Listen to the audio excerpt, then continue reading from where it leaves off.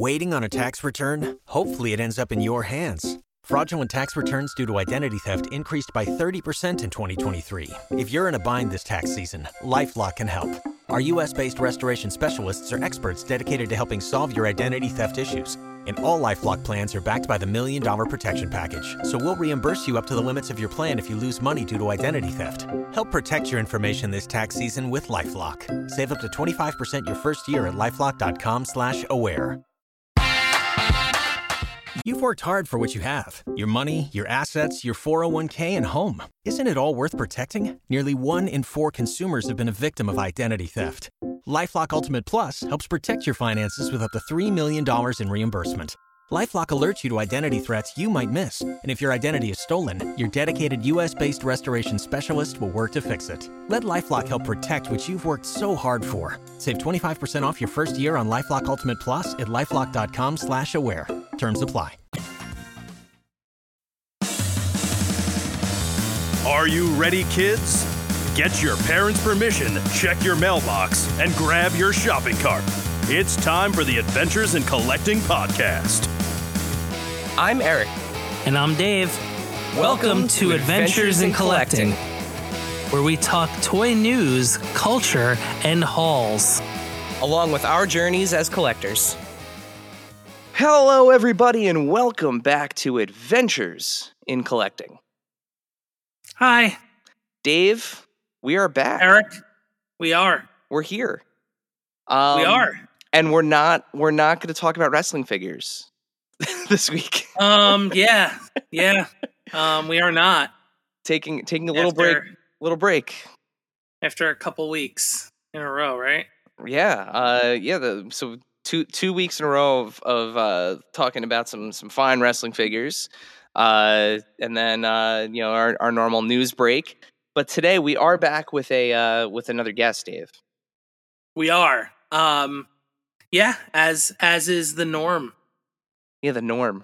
Remember when we weren't an interview podcast every week? I like what we've evolved into, though. We've worked hard to get here. How did anyone stay on board? How? Yeah, if you've been, people are like, "Oh, is there going to be like a normal episode?" I'm like, "These are like, if anything, you don't want the old version." I will say we have. Maybe you do. I don't know, but. We have a list of topics for like just in case of like technical emergency, like where we have to go off the cuff. So if all of a sudden you're like, oh, why are they talking about toys they brought on road trips with them? That's why. So what were your hauls since last time we talked about this? Well, it's been 2 years, so I've gotten a lot. Yeah, it's been a long 2 years. So let's not bury the lead, right? No, absolutely not. Right? No burying the lead. So, as you're all very intimately familiar at this point, it's certainly no famine when it comes to sourcing new toys for our collections. Whether it's a long-standing industry juggernaut churning out new plastic from beloved IPs and fandoms, or someone like this week's guest delivering original characters through a crowd-funded campaign, we really do still live in an exciting time to be a collector. Joining us on this episode, well into a scorching hot and successful Kickstarter, is Rob Post, owner of Savage Crucible. Welcome to Adventures in Collecting, Rob. Good evening, gentlemen. Thanks for having me. It is our pleasure. I think it is the understatement of the year so far to say that your Kickstarter has been wildly successful. So congratulations. Thank you. I appreciate that. So before we hop into your history with toys and Savage Crucible, as this is a show about collecting, the first question we ask all of our guests, what are you currently collecting and what are some of your recent pickups? So my most recent pickup is Mondo Man-at-Arms. So I hadn't really been collecting the Mondo, but they finally got me with the Battle Cat. So I thought that was too great of a piece to pass up on, and I thought that'd be a great display piece. So now I'm going back and collecting all their previous releases on the Mondo Mo2.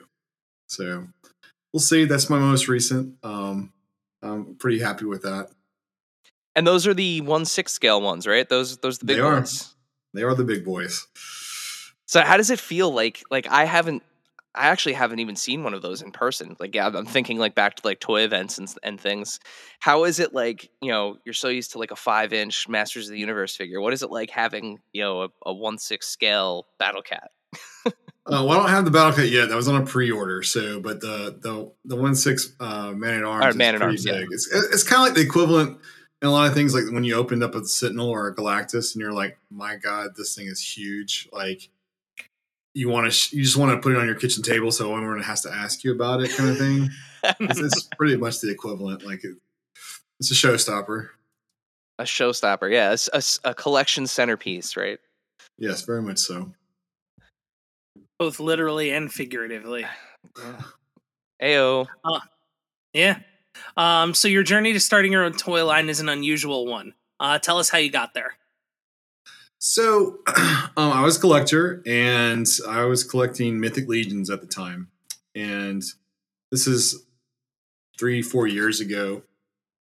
And I was kind of looking for some hobbies to get into besides just collecting. I remember I thought that I would collect Mythic Legions, jump into that, and it might take me a little while to collect some of the first releases. And it took me about 2 weeks, honestly. So then I had to figure out something else to do. So I was looking into customizing. I thought that had a lot of potential with painting. I used to do some wargaming and things like that. So I did enjoy painting. But I didn't really I don't have any ability to sculpt myself with any amount of aptitude. So I was watching a show or something, and one of the creators was talking about a Form 2 printer that they use at their shop. And I looked it up, and it was reasonably affordable, meaning it didn't cost like a couple $100,000. So I ordered one. It showed up a couple days later, and started printing something. I had my first print in about 12 hours from getting it. And from that point, I started getting on certain websites looking for sculptors to make some extra parts for my figures, because I wanted some barbarian characters that just weren't readily available out there in the to go buy. And so while there is a multitude of things or toys to buy these days, even just a couple of years ago, there's a lot of genres that are sort of overlooked, especially with more hardcore stuff. Everything seems to be a little bit more bright or kid-centric for that purpose, which is absolutely fine, but not what I was looking for my own personal collection. And so I started 3D printing, hiring some sculptors just to sculpt stuff for me personally.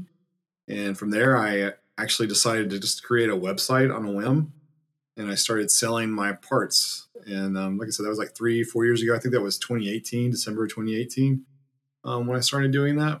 And from there, we started MAFC, and it kind of blew up from there in terms of just interacting with sculptors and creators and things of that nature. So, you mentioned, My Action Figure Customs, and it's very well known within the Mythic Legions community in terms of a place to get custom pieces. Did you find that people kind of had the same tastes as you? When you were putting up those pieces, like the stuff that you were making for yourself, did it translate well to things that like other people wanted to purchase? Yes, actually. There were a few hits and misses, and sometimes there's a sculpt that just comes out of nowhere and everybody just absolutely loves that no one even asked for. But in general, yes, I can say that the things that I was looking for and the things that the artists were creating were definitely hitting with the customer base. There's no doubt about that. I can tell you, like, from the first day I started selling like 20 or 30 pieces to, like, I think my best month, we probably did like 60,000 in Whoa. 1 month. So, just, in comparison, that's just, the huge difference in unanticipated demand that you can't really account for. Right.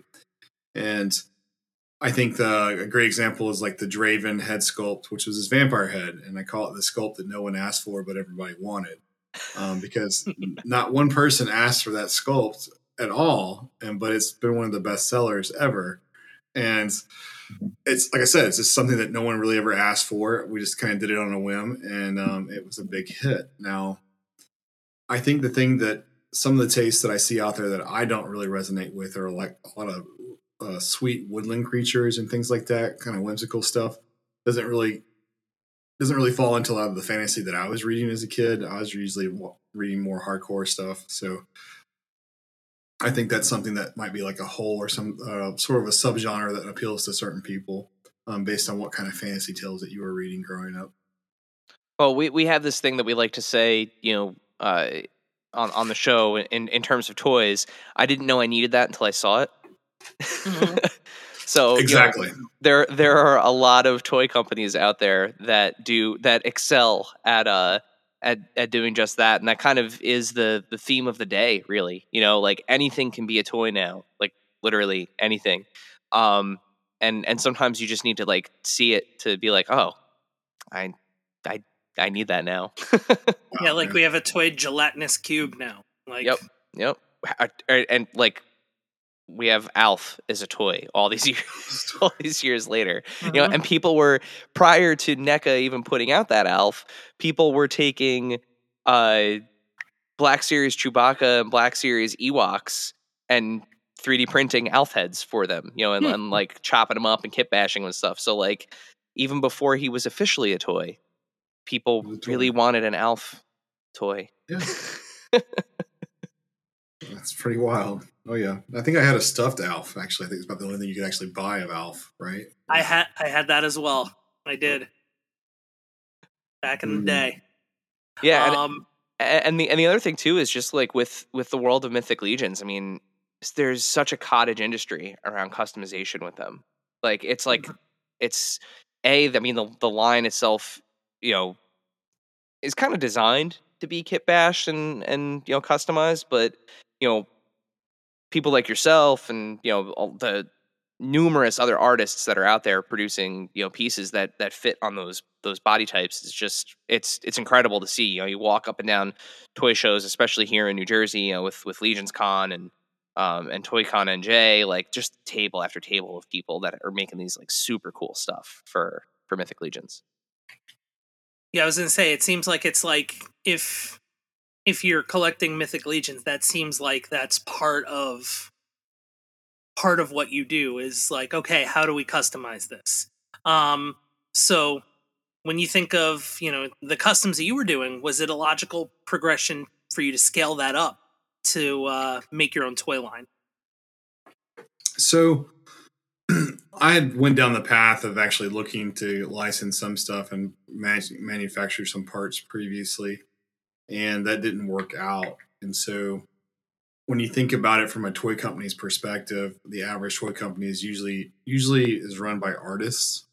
If you think about it, usually most indie companies are usually based on the artists involved. They have some talent or ability in the toy making industry. Either they came from a toy company or they're a sculptor, or something to that effect, right? And so, with being with so many different artists that work within MAFC, I mean, there's a good about 5 or 6 sculptors. Um, that was something that we had, and a lot of the sculptors that work for MAFC are actually professional sculptors who do work for Mezco, Hasbro, Lego. Um, so it was sort of a unique position to be in, to have that many talented people. And we would always talk about sort of the things that we wanted to see and the limitations we had in trying to have custom parts that only worked on a couple of bodies. And there's like new bodies that we wanted, right? So that was sort of where it came out of. We had the knowledge. We certainly had artistic ability. So yeah, I think it was a natural progression to get there. Now you mentioned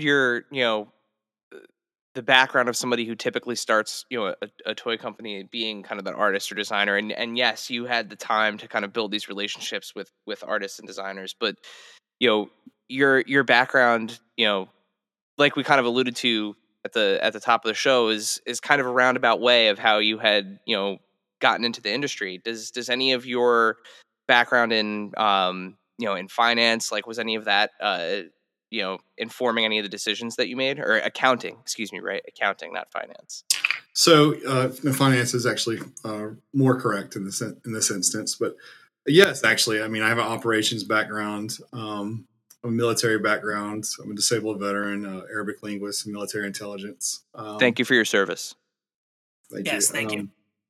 So I think all of my decisions are based on. Well, let me say that 97% of my decisions are based on solid numbers and logic, right? So there's 3% in there that goes on gut or something that I just necessarily want. And I think that is the real difference and some of the things that I harp on, because from my perspective, things don't make sense right now in the toy industry. There's a lot of things that don't make sense that people should be asking some really hard questions about.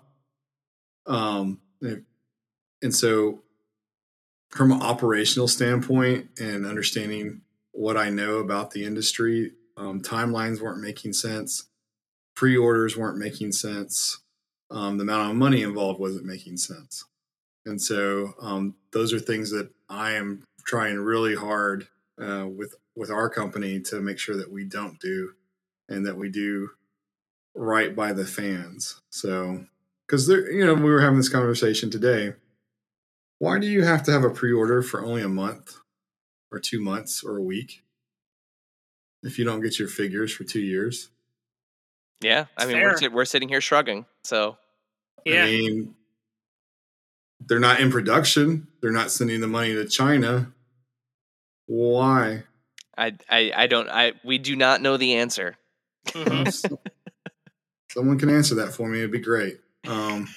So, yeah. And I mean, just, in some cases too, like they're completely, Hasbro has eliminated pre-orders now entirely from the plan for the Lucasfilm products. So like, it is a very weird time. Right. to Not every company collect. does it. There are some companies that do open up their pre-order window all the way up to when they're about to put in the order, because they want to maximize the amount that they buy from the factory. And so there are companies that do that, but most don't. Most try to create, and it's a form of fear marketing. Basically, FOMO, you're going to miss out if you don't. It forces you. And there is some psychology behind it in terms of if you can delay a purchase, you'll delay it into infinity. But like I said, if you have it up to a couple weeks before you're going to place your order, then there's no reason to really worry about it. Some people are going to be early birds, get in there first. Some people are going to build it up over time. Some people would actually buy more if you had a longer window, right? Mm-hmm. And then there's always going to be those people that wait till the last minute. That's just how it always works. So, but in terms of fans, my personal take is I don't want to try to limit the window in which they can purchase to such a limiting degree. There should be a wider window to be able to purchase. Yeah, I mean we've seen a multitude of examples at this point from indie makers where that's been successful for them. Where it's not been it's like, hey, listen, we're gonna have a nice long open pre-order window, and this is the finite day when it's closing. We're gonna be upfront about what that day is, but you have time, and this is how it's gonna work, and yeah, it's stress free, and it tends to we've not seen any issues with with that approach so far. So speaking of the approach itself, Savage Crucible. So here we are. We've arrived at the actual creation of the line. And you've mentioned your liking to fantasy, and kind of that more like hardcore fantasy. But how did you actually decide on the theme for Savage Crucible? Well, there's certain things that I really enjoyed. Despite their problems as people, Howard and Lovecraft, were their Conan and their Cthulhu universes were very interesting to me. They were always fun, always mysterious. There was always a mysterious element to them. So that was sort of the one part of it, and the next part of it is there's just so many great sci-fi movies over the years that brought in some really cool concepts in terms of worlds, and I thought that it would just be a unique idea, not really unique in itself, but unique just to kind of bring it all together. And I really wanted to bring a universe together that allowed other brands to come into it. And so there's so many great little subgenres of fantasy and sci-fi that we all, or most of us, really enjoy, but don't have the same kind of popularity to be mass produced. And so to create a vehicle where you could introduce some of those characters to be able to collect side by side, I think would be, well, at least I thought would be pretty awesome. And so that was sort of the basis of the concept of Savage Crucible, someplace where you could literally, as in a Crucible, mix several different brands together to bring it into its own world. Yeah, and from the designs that we've seen, from everything from that Paranoid to the to the lizard guys, it's there is quite a mix of creatures and humanoid characters. Oh yeah, no, and I mean, and I was a big D&D fan growing up, and it's been great to watch Stranger Things and see that world kind of come to life in a different way that um that you didn't think was possible 20 years ago. Like no one, it was way too far down on the geek scale to ever be in mainstream America, right? Yeah, Yeah. if only Gary had a few more years left in the tank and got a chance to see it come kind of full circle, I'm sure I he would know, have had some a heavy amount of vindication. absolutely. Yeah, and I mean the Kickstarter has been a massive success so far. Were you surprised at how strong of a response it got right out of the gate? Yes, yes, actually, very, very much so. In fact, people have questioned like the funding goals, like why I did the ways I did, and I was like, well, I had no idea that like we might have just funded at like 129. I didn't know, like I had no clue where the numbers were going to be, and I did not imagine we would have gotten this far. I thought it was going to take us like at least 3 weeks to get above like 250 or 300, and I mean we did it in less than, I don't know, 10 days. About 10 days we got to 300 something. So yes, I am very surprised. I mean, I thought that this would resonate with people, but I was not cocky. I was definitely had a lot of anxiety going into it, and just kind of thinking, well, sometimes you miss the mark, sometimes you hit the mark. We're about to find out. So Yeah, it was one of those things where, we had noticed on social media, especially on Instagram, like people were posting, kind of pictures and like, that it was coming and, just kind of the overall design and the presentation. And also, it always helps when you have D Amazing, taking some photos. But like, we just seeing some of those images and like, the fact that there were already, hand painted prototypes, right? Because those are the ones that he shot are prototypes, right? yeah, they're check models. Yeah, Yeah. they're made in silicone molds. Okay. So, but like even seeing those is like it's like, oh, this looks way farther along, like than usually projects like this kind of look. And I think that really helped. The initial boost is like, no, look, this is what these things are actually going to look like, and they look really sweet. But two, again, riding that the popularity of what Four Horsemen's doing. I mean, be existing in that world, that kind of culture. I think too, like the background with my action figure customs. I think you like really hit the nail on the head with this project, and it, it was one of those ones where before we had even chatted, before you know we even knew what Savage Crucible was, just looking at those initial photos was like, this is gonna fund fast. People are already like Yeah, super jazzed about this, and we're a week out from from the campaign even launching. So yeah. yeah, it's like the perfect time for that kind of like deep fantasy kind of stuff to really just kind of be at the forefront where it's almost like a new, I don't want to say golden age for it, but like as far as action figures and collectibles goes, thanks to the new popularity of like even something like D&D or like even the Pathfinders and such of the world, like Mhm. Mythic Legions and now Savage Crucible, like you're starting to see this pop up more and more. Yeah, I think it is a golden age. I think that with adult collectors and D&D going so mainstream that people have touched on it in some form or fashion, that I think they can see the characters and the ideas for what they are and how much interest they bring to them. Where before people, that was always the problem with science fiction and fantasy. A lot of people shun them for being childish or something when we were younger, but they actually get you have the ability to explore ideas in them that untethered from some of the politics that day to day bring to it, right? So just on the story side of it, so you get to explore things. That was the great thing about Star Trek. right? You got to explore societal problems from a different angle without all the baggage. It was, and Starship Troopers. I mean, that was a big shock with those. And the whole society. Like, you're sitting there cheering, and then you don't realize till about maybe. Well, some people didn't realize till the entire movie, but some people didn't realize who they were actually cheering on. Some fascists there. Yeah. So. Just interesting ideas all around, and fantasy and really lets you explore a lot of those topics. So, And now, a word from our sponsors.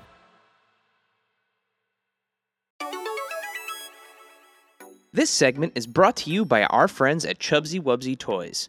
A traditional mom-and-pop toy store in Little Falls, New Jersey, Chubsy Wubsy Toys brings you the best new toys from the brands you love without the hassle of pounding the pavement searching for them at larger retail stores.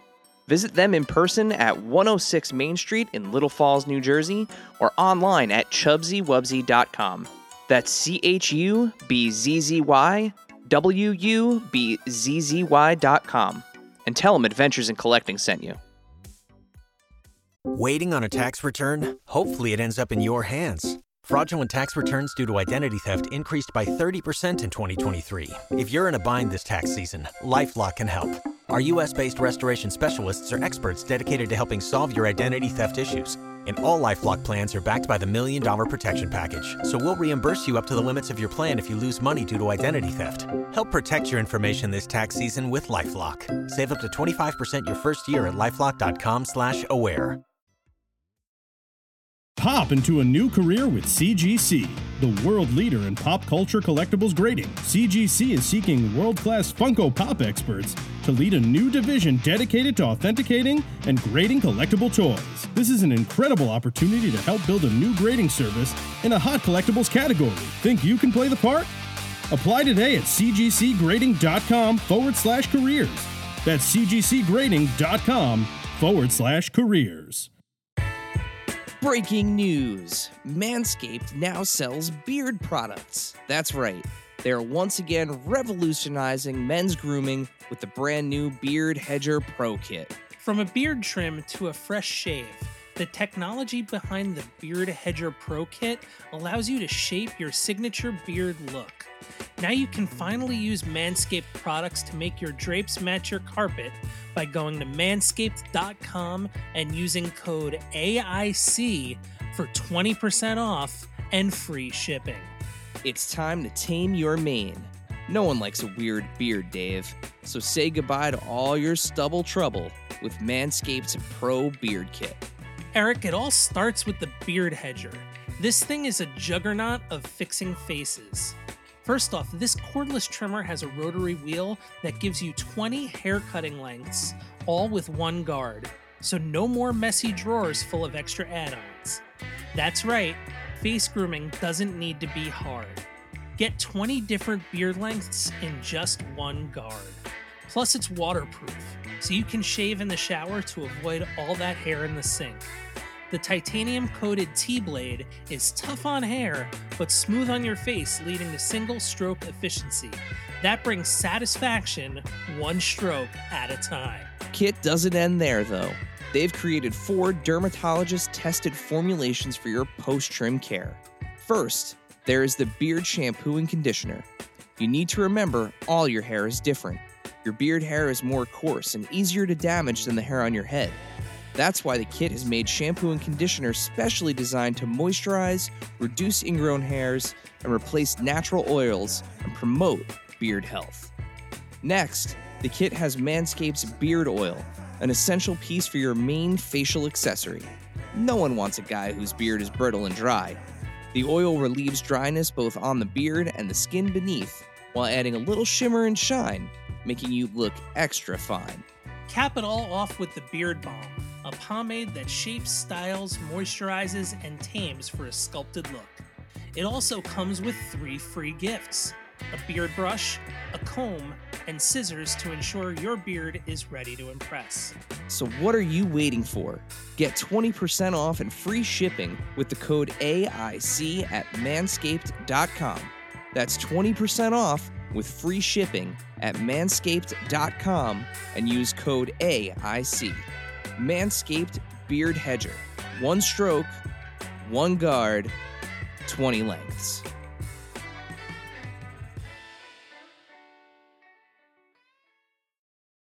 And now, back to the show.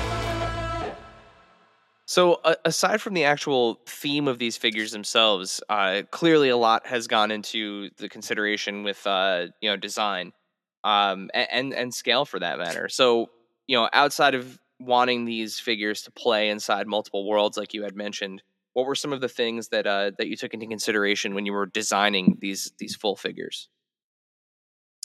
So for me, I've really always enjoyed Mafex and Figure Arts and Monster Art figures. I think they have some of the smoothest, best articulation.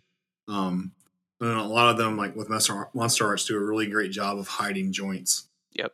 Without really breaking up the sculpt. Now they're really expensive, and Bandai has a great factory which they own, and so that allows them to do things that the average indie toy company can't do because they're not controlling it from that standpoint. But when I did find my factory several years ago, Dave Proctor is our production manager. He's a former employee of Hasbro. He's a founding member of Boss Fights and just a world-class sculptor and engineer when it comes to toys. I mean, the amount of knowledge that he actually has is pretty breathtaking, actually. So I actually wanted to do some things. I wanted double joints. I wanted double knees and elbows that were better hidden than the average domestic figure that you got. And so articulation was really up there on the importance scale, rather. So that was important. The next part was pop and swappability.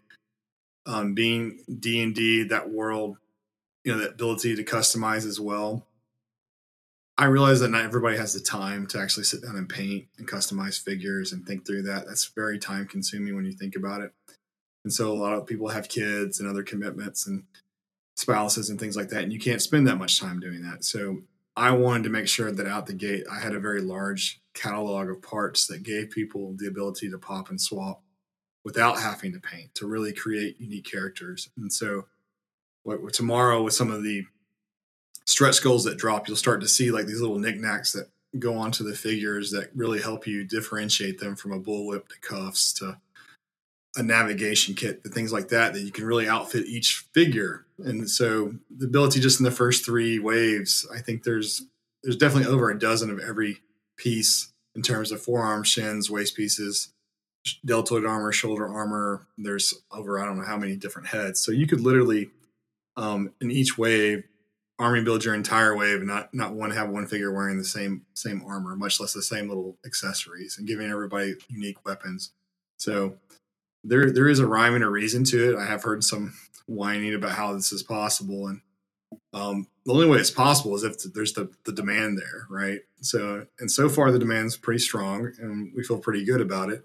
So we'll be able to continue that based on our current projections. So I don't see a lot of massive repaints going on over and over again. That's not going to be something that we're going to really entertain. So if you see old parts, they're going to be on a new body with a new head. But that's part of the pop and swap mentality, is that you can reuse parts, but not use them in the same manner over and over again. So you can have a really diverse shelf. I think too, that's one of those things where, people exist on both sides of the coin when it comes to, reuse. And I think when it's done right, it's less of a reuse and a repaint and more of a reuse of engineering. You're taking the time to make these really smooth joints, these body parts that that are engineered really well. Why not, reutilize those parts to make new characters? It's just silly to think of it any other way. No, I completely agree. There's just no reason to have the same armor on the same skin. Yep. You can take any of the armor from the lizards and you can reissue it on a different body type, and you get to reuse that armor. So and you can think of all the multitudes of body types that you can squeeze out. So there's a lot. You just got to plan ahead and kind of think deep. And I think the biggest problem most indie companies have starting out is cash. They're really strapped for cash. This is an expensive endeavor. And as you alluded to earlier, we're way farther along because we spent the money to do that. And just the average person just doesn't have that kind of money in reserve. to do those kind of things, because it is expensive. It truly is. So that initial investment that you made into the project ahead of the launch of the campaign, I mean, like you said, that's definitely the difference maker here. And I mean, it was evident before the campaign launched. Yeah, I mean, we had 2 full-time sculptors for 2 years. Oh wow. Okay. So I think you can imagine what we have in reserve in terms of characters. So You've been busy. Yeah. Yes. Yeah. And then if you look at just our check models, we have 6 different bodied figures in check models. Normally you see one check model of one body type, and we have 3 copies of each check model and 6 different characters. So that in itself is about a $25,000 investment. Jeez. Yeah.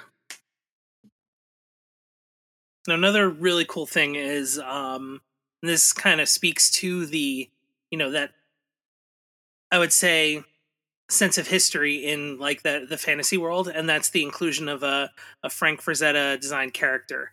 How did that opportunity come up? So it came through MAFC about, I don't know, 2 or 3 years ago. I approached the Frazetta Museum, particularly Frank and Lori Frazetta, to license some parts to sculpt and 3D make to put on some Mythic Legions figures. At that point, there wasn't a Mezco Death Dealer out there. And there have been some really nice statues made. I think maybe Fison did one of their, molded flesh, whatever, bodies. But that was pretty much it out there. I think there was like a shorter 5-inch figure or something, but not really my speed. And so I just wanted to make a really nice Death Dealer. I'd seen some people make a custom of it, that those people were able to sculpt it. But so I approached them, and they were very gracious and humored me, and were just really polite and let me license the parts, or license that Death Dealer figure in terms of making out some 3D printed parts. And it did fairly well. People were really excited about it. And no one had ever approached them about doing this. And I had to explain to them, they're like, well, where's the body? I'm like, well, no, there's the body someplace else. Like, they just put these parts on it. And they were just very gracious. And I mean, they just were nice people about it. They could have just told me to go away. It wasn't worth their time, to be honest. I mean, they barely made any money off the topic. I mean, relatively speaking, to like someone like Mezco or somebody else pays them for the licensing fees, right? So they were just really gracious to me. And when I approached them again, I had a different strategy about how I wanted to go about this. And I didn't want to do Death Dealer out the gate. Knowing Frank's library of characters, there's just so many awesome characters that he has that no one's ever put into an action figure form. And barely a few have been made into statues, but that's just a few. I mean, he's got hundreds of characters that have potential. Just fantastic characters. So that was the idea. That was the pitch. I'm going to start with a character that most people, the average person, isn't going to know. Only hardcore Frazetta fans are really going to know about it. And kind of build up to these more well-known characters. And that was the game plan. And that was the sales pitch. And frankly, no one had ever approached them like that before. Yeah, I mean, what a pick. I mean, he does have so many toyetic designs. I mean, that they're begging to be action figures, especially now with like the technology and the way that these are designed. I mean, you could really bring those drawings to life. Air quotes, the plastic life. But considering now that you've licensed the Death Dealer for my action figure customs and the what's the official name? It's Warrior with Ball and Chain. I was gonna say Warrior with Ball and Chain. Can we expect to see more from the Frazetta library coming to Savage Crucible down the line? I would count on it. Yeah. Cool. I think that's the that was the expected answer, but yeah. All right, so this next section, this is our follower Q&A. So if this is the first time you've ever listened to Adventures in Collecting, hi, welcome to the show. Hope you're enjoying this episode. Make sure you're following us on Instagram at AIC_podcast, where when we have a guest, we will make an announcement on social media and give you the opportunity to submit questions for this very segment on the show. So this week we have culled the number of questions to 1, 2, 3, 4. We have 4 questions for you today from our followers. Dave, would you like to do the first one? Yes, I absolutely would. So friend of the pod at Craig's Stuff asks, assuming these will be available at retail down the road, what will they be priced at?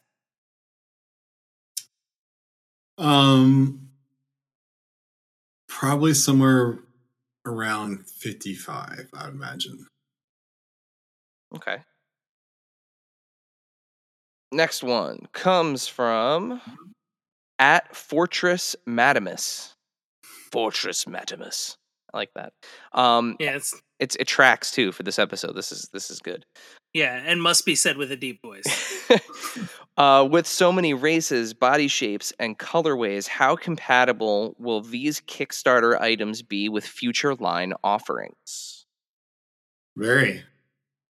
In fact, we told people that our plan is to have the dwarf in wave 4, and a good number of the parts will fit on the dwarf. Like any of the deltoid armor will fit on the dwarf. Any of the hands from the barbarians, they will fit on the dwarf. So I think someone previously asked, is the dwarf going to have middle fingers? And my response is he's already got them in wave 2. So yes, no, everything work with the dwarf? No, it's a different body, but future body styles, yes, there will definitely be an eye towards compatibility and reverse compatibility. We will do other body types, certainly, but that doesn't mean that some parts can't be compatible, even if you go up in a body size or down. All right, next one is at Johnny_C_dagger. And Johnny asks, was there a particular reason why the character packs are not compatible with the $15 slates? Yes. The first answer is that we only came up with the slates and put them in the Kickstarter 2 weeks before it started. The plan was always to have a $25 army builder figure. And when we got the final pricing for that, we just kind of inquired what a sort of a blank figure would cost to make. And it was so cheap that it allowed us to offer basically a figure in molded plastic with 2 or 3 little paint apps at $15. And I knew that it wouldn't appeal to, or I thought, I shouldn't say I knew, but I thought that it wouldn't appeal to the masses per se. The price point certainly appeals to everybody, right? But it was meant to appeal more to customizers. And it's sort of that one of those figures that when I was thinking of the concept, I don't know if this will be true, but I was like, okay, I'll buy these. These will sit in inventory all year long, but customizers can keep coming back and buying those to make new customs with. It's a lot more palatable to buy a $15 figure to customize than to buy like a $40 or $50 figure to customize, right? And so the packs were never meant to go on the slates. They were always meant to go with the deco figures or the savage figures. And so that's why there is no heads that go with them, because the slates are literally meant for you to customize and paint yourself. So if you're going to paint them, then you can take a head from any figure and paint it to go on there. And that's sort of the idea behind it. It's a blank slate. Now I get the name. Yeah. There we go.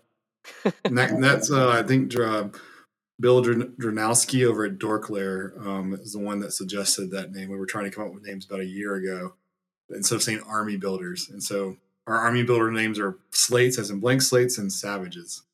So yeah, it's perfect. Absolutely. Before we hit the last question, I actually talking about the slates and the kind of Kickstarter kind of exclusivity aspect, we didn't mention the Kickstarter exclusive figure. So there is a specific colorway that is only going to be exclusive to the Kickstarter campaign, right? And then convention. Yeah, it's called. It's an idea I came up with. It's called a conclusive. I don't know. That's the name I came up with. I don't know if I can claim credit for the idea. I'm sure someone's already thought of this before, but I don't personally like the idea of having convention exclusives. The idea that some person has to fly 800 or 900 miles cross country to buy a $35 figure to make sure that their collection is complete, or fall prey to eBay and some scalpers who just happen to live nearby. Not saying that you shouldn't do that. I welcome anybody with an opportunity to make a decent dollar. It's just, as a collector, it's kind of a turnoff. And so I just don't personally like that. But I do like the idea of people coming to conventions, seeing you, and getting some kind of reward out of that. So I thought it would be a nice idea to kind of make it where, once a year you put out a figure while you're doing the convention tour, because our plan is to basically go to 4 or 5 conventions a year, spread out through the country, to give everybody a chance to, come out and see the stuff, and also just to show it to people that haven't seen it. I mean, because there's way more people that haven't seen this than they've seen it in koi collecting worlds. So I just thought it was a better idea. And I also thought it would be nice to be able to offer those figures as contest items throughout the year to drive interest. That's sort of the opportunity. Because when you think about it, gave away a figure once a week, 52 weeks out of the year. It's not that much. Like, in the grand scheme of things, it's not that thing, but you've got something going on for the entire year. So why not, right? Yeah. Yeah, absolutely. Yeah, I mean, and it's a perfect way to, kind of seed extra interest too. I mean, that's, it's, or to get somebody on board who wouldn't have been normally, like, because there's that's the one thing with Kickstarter is like, there's always that risk, but when you have something like that going on, it's somebody going like, oh, let me see what this is all about, and if this is for me, and then all of a sudden it's like, oh, I'm totally on board with this, which is awesome. Yeah, and what about the collector that can't drop $180 or $200? Like, you're going to deprive your daughter of something so that you can have a $35, $40 figure that someone's scalping, because at the end of the day, it's just a toy, but at the same time, like, it is your hobby, it is your passion, so I don't want to take that away from anybody. So that's where the idea came from. It's sort of a balance between creating a chase figure in a way, but also making it actually attainable. It's the most heartwarming Savage Crucible that could be. That could exist. Yeah. It's the most heartwarming Savage thing. And that actually takes us to our final question of our Q&A, which comes from friend of the pod, friend of everyone. Let's be honest. Everyone's favorite satirical toy account. Our favorite French expat living in the Netherlands. No, Norway. At Toy Farce asks, exactly how, quote unquote, #savage are you ready to be? Oh Lord. That's so scary coming from him. Like, I don't even know how to put the proper caveats on this statement. I enjoy the memes. I enjoy it all. Like, it's hysterical. I don't take things very personal. So I enjoy it. I'm looking forward to whatever you come up with, sir. That is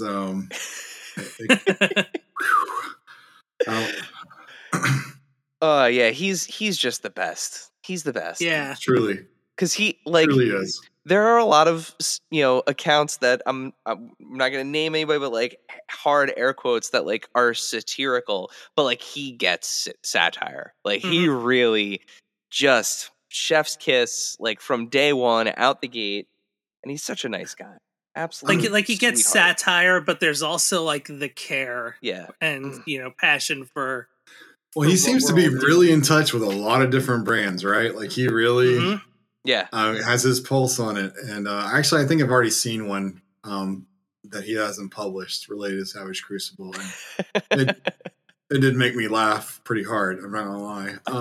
I don't know if he'll ever share that. I don't know if I want him to share that one, but it was It was good. It was really good.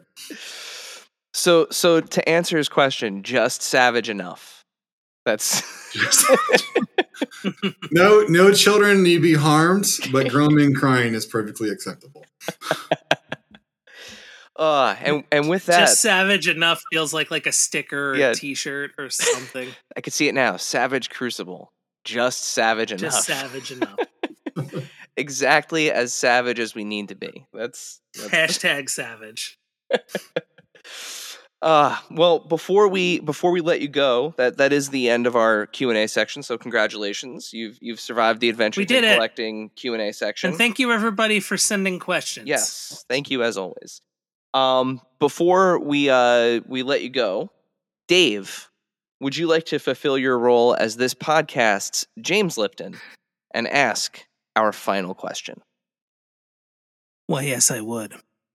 So the final question that we ask all of our guests: what is your favorite and or strangest piece in your collection? It can be one of each, or it can be both. And this is tough.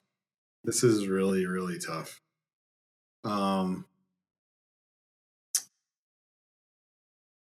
I have a Ram Man, original Ram Man from Motu.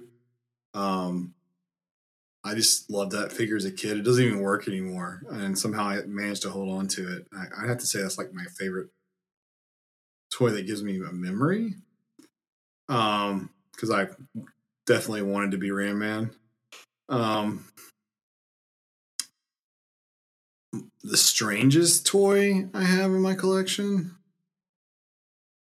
It's made out of plastic, and it's adult oriented, and can be seen on TV without a caveat.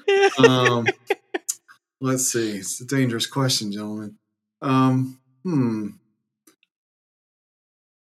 My favorite.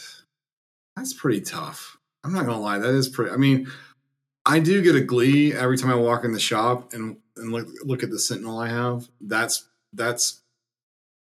given me a lot of happiness here in the last couple of months. Just to see that big old thing. I think outside of that, it might be. I think one of the best paint jobs that was the most subtle was there was this. I think it was a Mafex Venom, and they painted the base like this dark blue, and then went over it with a black, and it was like it's just two colors. But there's just something about it that just looks fantastic. Like just to get that much play out of two colors is just really impressive to me. So I'm just trying to think of the things that like give you insight into me. So yeah, I think those are my answers. Yep. There's three, but yeah. Hey, no, great answers. Yeah, and that gotta love Ram Man Yeah. too. I used to love bashing my Ram Man through stuff like he Masters of the Universe or otherwise. I was like, this guy can go through things. Yeah, I definitely remember that one being in the bin like years later. Like when I started playing with your Motu figures. That's that 7-year age gap. I got to enjoy things like they were. None of my friends knew who any of the Masters of the Universe characters were until they came over to my house, and I was like, no, this is. But Stinkor still worked. Yes. Oh yeah, it did. Oh yeah, it did. You were a plague on other people's parents. Those kids would come home and tell their parents they wanted that figure, and they were trying to go to the store to find it. Yep. Yeah. And that time it was you had a better luck at a flea market at that point. That's the only way. Yeah, flea market or like a garage sale. That was it. That was your only chance. Yep, because that was way pre eBay and everything. But yeah, fun time. Maybe a comic shop. Yeah, it's true. Maybe secondhand at a comic shop. Yeah. How many toys did you guys get where some kid just got too old and was like, "I'm done with them. Here's my whole collection." Like, I think that happened to me like twice. I know that I got a bunch of Star Wars figures that way. Like later. That didn't happen on. for me so much because I was. My cousin and I were the same age, and we were like kind of first in that regard. Right. So like everything went through us first. So that was more you, Eric, where it was my stuff that you were getting. Yeah, I inherited a bunch of toys from you that way, like full collections, like those Rambo figures, the Karate Kid ones, the Masters of the Universe, Wrestlers, Turtles, wrestlers. Yeah, like literally all of the most iconic toy G.I. lines. Joes. Yeah, how could I forget G.I. Joes? Literally like the most iconic toy lines of the 80s got dropped into my lap as, a 5-6-year-old, which was awesome. And the only one that really kind of continued on through you was Real American Hero. Yeah, Real American. And I mean, Star Wars, there was a little bit of a gap, but that one picked back up again. The Turtles not go all the way through for you? I don't know. Sure.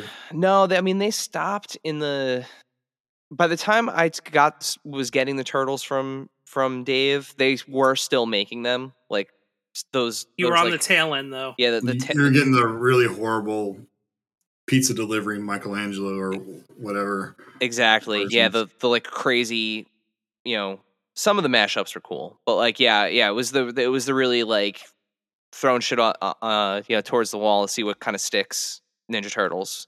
But yeah, I do remember though going to garage sales and picking up like people's collections of some of the stuff that that Dave had and that I already had. So like I can remember going and like filling gaps. We the town we grew up in actually is known for having the longest annual running Labor Day street fair in the entire country. Okay. And there were always cool like like people selling comics and toys at that street fair, and just walk up and tons of garage sales the same weekend. Yep. And that was the thing, like the walk from our house to where the street fair was, it was also townwide garage sale day because of everything that was going on in the Labor Day street fair. Everyone would do their garage sales, so you'd hit up the garage sales on your way to the street fair, or vice versa. So I remember Labor Day being, when I was younger, being like a thing I would save up for to try to fill some gaps in those collections. Oh, yeah. Awesome, guys. Well, Rob, thank you so much for taking the time to be with us tonight. Before you go, please let our listeners know, where can they find out more about Savage Crucible online? Where can they back the campaign? Let them know where they can find you. So the website is www.savagecrucible.com. You can go to Kickstarter to back the Kickstarter campaign. Just type in Savage Crucible in the search bar, upper right-hand corner. And follow us on Instagram, #Savage Crucible. And there is a private Savage Crucible Facebook group where we poll people and ask questions and do some reveals as well. So awesome. And we'll make sure we include links to all of those in the show notes. So guys, just hit the show notes and we'll put the link to the campaign right there, as well as the website and everything. So Rob, nothing but the best of luck for the rest of the campaign. Yeah, absolutely. Thank you again for joining us on the show, and let's definitely have you back on once we have some figures in hand. Awesome. I really appreciate it, guys. Dave. Thanks, Rob. Dave, send us home. Everybody, go do a Google search for some Frazetta. Thank you, dear listener, for hanging out with us today. Subscribe, rate, and review us wherever you listen, and then tell your friends to do it. Thanks also to Joe Azari, the golden voice behind our intro. Our music is Game Boy Horror by the Zombie Dandies. Find more about them both in our show notes. Follow us on social media at AIC_podcast on Instagram and Twitter. Stop by and say hi, show us your toy hauls, and share your toy stories. Maybe we'll talk about it in a future episode. Don't try this at home. Void where prohibited and some assembly required. Each sold separately, not a flying toy. Consult a physician if your toy run exceeds more than 4 hours. This has been a non-productive media presentation. Executive producer, Frank Hablawi. This program and many others like it on the Non-Productive Network is distributed under a Creative Commons Attribution Non-Commercial No Derivatives license. Please share it, but ask before trying to change it or sell it. For more information, visit non-productive.com. You've worked hard for what you have. Your money, your assets, your 401k, and home. Isn't it all worth protecting? Nearly 1 in 4 consumers have been a victim of identity theft. LifeLock Ultimate Plus helps protect your finances with up to $3 million in reimbursement. LifeLock alerts you to identity threats you might miss. And if your identity is stolen, your dedicated U.S.-based restoration specialist will work to fix it. Let LifeLock help protect what you've worked so hard for. Save 25% off your first year on LifeLock Ultimate Plus at LifeLock.com/aware. Terms apply.